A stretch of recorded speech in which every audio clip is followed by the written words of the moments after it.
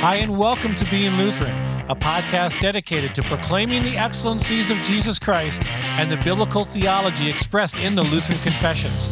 Today, Pastor Jason Goodham, Pastor Brett Bowe, and myself continue our discussion on the fourth commandment and what it prohibits.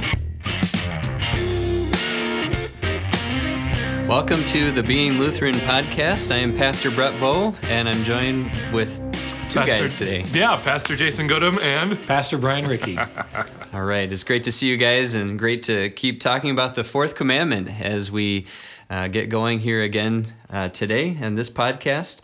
And so I think as we get into looking at a scriptural passage that emphasizes or highlights an aspect of the commandment, I'd like to just start by rereading the fourth commandment for us as we get going on that. And so here it is. So what is the fourth commandment? You shall honor your father and your mother, that it may be well with you, and you may live long upon the earth. What does this mean? We should fear and love God so that we may not despise or anger our parents and masters, but give them honor, serve them, obey them, and hold them in love and esteem. so this gets us back to the raw teaching of the commandments that we've been on. Like I said, this is a transition point in the teaching of the commandments. We've gotten some big ideas out of the way, but now returning to our pattern with the Ten Commandments and looking at each one of the commandments prohibits and promotes. Prohibits and promotes. And so the fourth commandment is promoting order and authority. And the fourth commandment is prohibiting anarchy, which is what we're looking at today, a disorder, a subverting of order and authority. Sure. So hold on a second. Now, I'll pretend I'm just a regular person listening to this, not a pastor.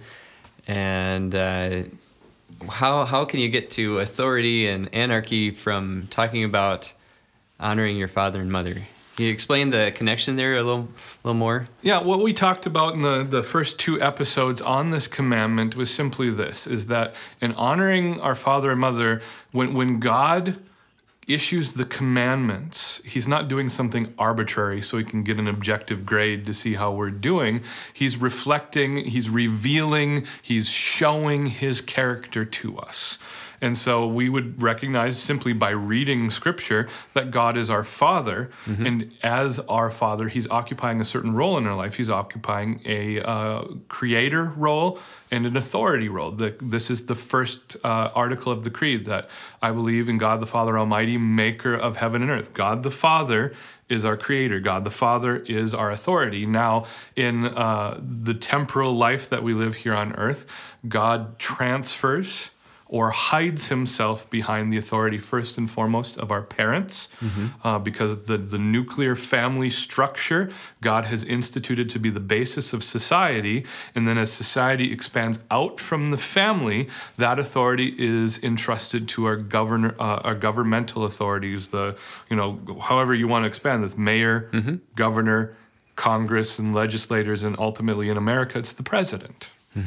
Okay, yeah, thanks. No, I just wanted to make sure that we had that on record, just to see, because I can imagine maybe some might say, well, are you guys getting off kilter here? Or are you going beyond the intended meaning of the commandment? But thank you for sharing that. Well, and it's this idea too. We've talked in the previous commandments are how there's always this oversimplified Christian gloss to obeying the commandment. That you shall have no other gods before me, is don't have statues of idols in your house. You shall not take the name of the Lord thy God in vain. You should not say OMG. You should remember the Sabbath day. Don't do anything on Sunday except go to church. It seems like the Christian gloss for the fourth commandment is, yes, Mom. Yes, Dad. Those sorts of things. And again, it's always a part of that. All of those other things are good. We should be resting on the Lord's Day. We should be, treating God's name with respect. We should be not worshiping other things. But there's more to it than that. And there's more to it than simply doing what your parents tell you to do. There's a principle at play here, and it's the authority of God as our creator. Good. I like that. I like to... It's not simplified, but you can expand it, and appreciate that point today. So let's look at the scripture before us. Is it appropriate to read that at this point? Yeah, we're going to look at not Romans. My goodness, everything's Romans for me. Right. We're going to look at Numbers 16. We really want to be focusing on the entire chapter, but because it's a 20-minute podcast usually, and Numbers 16 has 50 verses, we're going to distill it down to the first 11 verses. Okay, good. So I will read that for us here. Numbers 16. 1 through 11, and you can follow along in your Bible at home as you listen, or as you're driving, or whatever you're doing, riding your lawnmower. Yeah, I don't know. That's the stuff I do when I'm listening to podcasts. Yeah. You read when you drive? That's what you do? We're going to have an intervention with Brett after the episode is done. Yeah, don't tell the police officer. Yeah. I'll make sure I put qualifiers at the end and the beginning of this podcast. Right, yeah. The views of Brett Bowe do not necessarily express the views of the Being Lutheran podcast. Or even the law. All right. Okay, well, I'm going to read scripture now. Numbers 16, 1 through 11, it says this. Now Korah, the son of Izhar, son of Kohath, son of Levi, and Dathan of Abiram, the sons of Eliab, and On, the son of Peleth, sons of Reuben, took men. And they rose up before Moses with a number of the people of Israel, 250 chiefs of the congregation, chosen from the assembly, well-known men. They assembled themselves together against Moses and against Aaron, and said to them, You have gone too far, for all in the congregation are holy, every one of them, and the Lord is among them. Why then do you exalt yourselves above the assembly of the Lord? When Moses heard it, he fell on his face, and he said to Korah and all his company, In the morning the Lord will show who is his and who is holy, and will bring him near to him. The one whom he chooses he will bring near to him. Do this, take censers, Korah and all his company, put fire in them, and put incense on them before the Lord tomorrow. And the man whom the Lord chooses shall be the Holy One. You have gone too far, sons of Levi.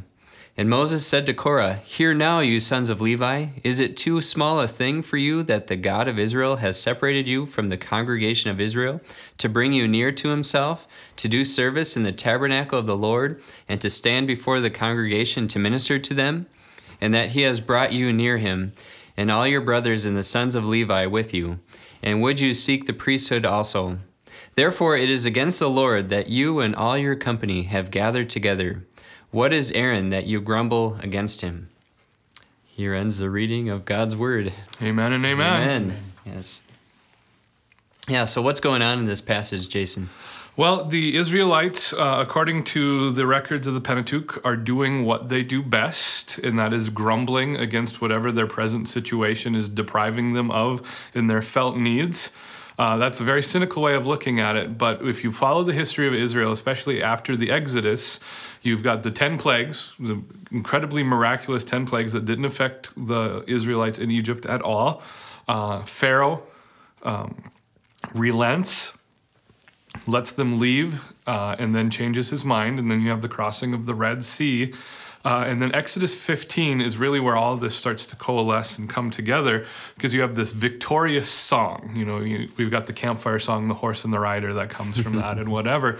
But immediately after singing the song of victory for defeating the army of Egypt and for crossing the Red Sea, the first thing we find the Israelites doing in the desert is grumbling. That, did God take us out to the desert to kill us? And first it's water, and then there's food, and then now we've come into Numbers, and it's status. And lest in my cynicism we think we're lobbing grenades at the Israelites and not doing any self-examination, the Israelites in the wilderness are perfect examples of us in our lives as sinners in our relationship with God. Because it's basically like saying, oh, God's salvation isn't enough. I want more. Yeah. It's this selfishness of, oh, Jesus dying on the cross for me and raising from the dead and pouring out this great salvation through the ministering power of the Holy Spirit. Oh, that's not enough. I need more. It's really the attitude of what have you done for me lately, which is exactly how we, even as Christians in our sinful nature, are relating to God. because as soon as something bad happens to us, as soon as we suffer, it's the, well, woe is me. Why have you abandoned me, God? Where are you, God? So on and so forth. And I don't mean to minimize suffering, but I do mean to attack the attitude that would think that God suddenly and capriciously changes his mind in regard to his grace and mercy, and that when we suffer, he just no longer loves us. Because both as children and as parents, we can fall into this trap. Why is this happening to me? And, Peter reminds us, don't be surprised when these things happen. It's not like it's not happening to your brothers and sisters around the world. Yeah.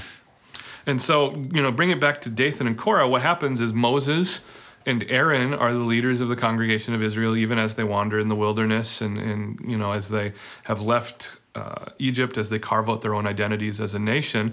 And, basically they say, hey, that looks pretty cool. Why can't we do that? And they say, hey, everyone is holy. All in the congregation are holy, every one of them, and the Lord is among us all. Who are you that you are so special to be called our leaders?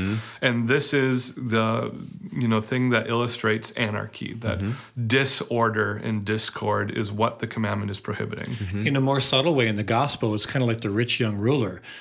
Keep all these commandments, and he responded to Jesus, I do, I keep all of them. Really? Yeah. Really? It's a lack of awareness, and it's a lack of really acknowledging God. And what we're trying to get to at the heart of breaking this commandment is that it goes back to not honoring God for his position. When we do not honor the authorities that God has placed over us in our lives, be it parents or governmental authorities or bosses at work or whatever station you're looking at in your life, when we fail to honor them, what we're really doing is we're failing to honor God. And that's what gets us the key quote here, where verse 11 says, therefore it is against the Lord that you and all your company have gathered together. Right. The rebellion isn't against Moses and Aaron. In fact, Moses multiple times tries to dump off the responsibility of leading the Israelites. He tries to do it even before he starts, Exodus 3 and 4, send someone else, someone else. And then repeatedly, when the congregation rebels, is like, why have you entrusted me with these people, God? They keep rebelling. But the repeated thing is, you are rebelling against the Lord. And that is what illustrates sin in our lives as we break the commandments. And that's what makes it so ironic that he would say here, why then do you exalt yourselves above the assembly of the Lord? In saying that to Moses. And it hasn't been Moses that has exalted himself. It's been God. God has been the one that has exalted Moses to that position. And you see Moses' humility in his response to this. Yeah, Moses' humility. And what we fail to notice is, first of all, the very thing Dathan and Abiram and Korah are doing is the thing they're accusing Moses and Aaron of doing, because they want to exalt themselves over the congregation. That's what they're jealous.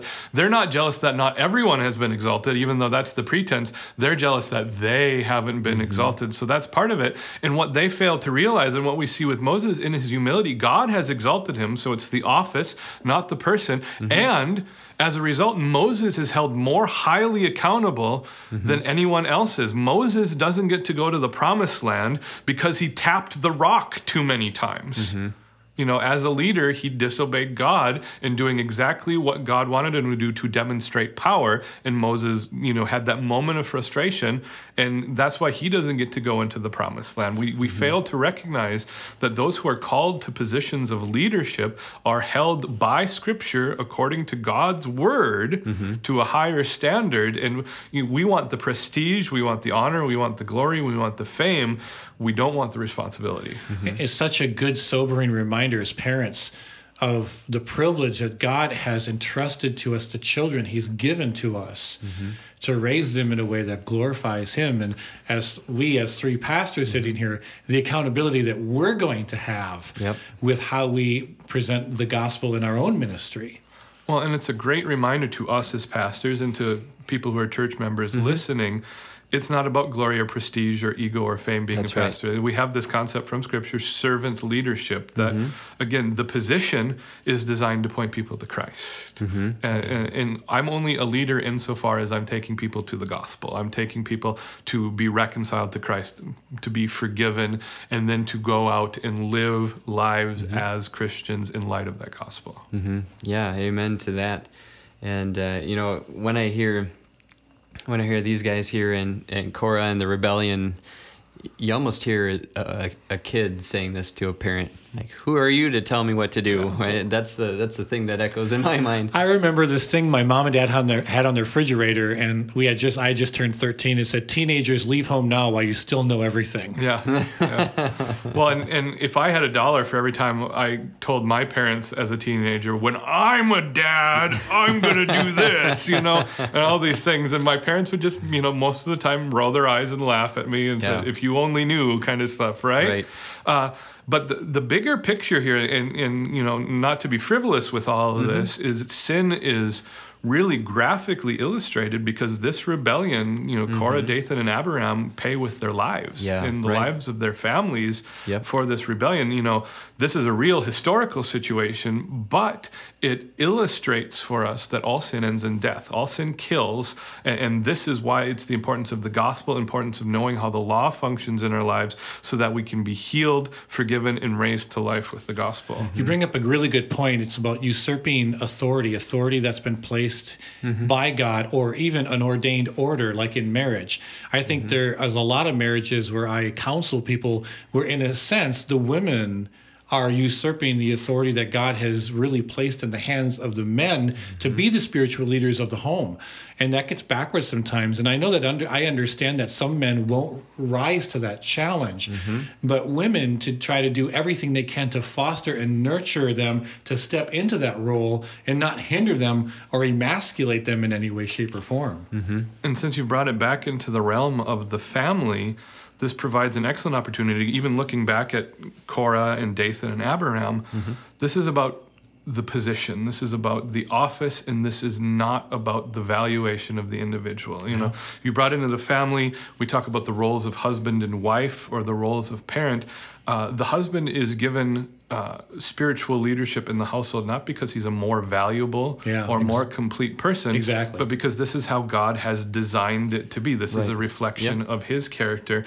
In the same way, the argument of ordination of women versus ordination of men, it's not that women can't be pastors or are incapable of being pastors. This is what Scripture has laid out, where this is a role.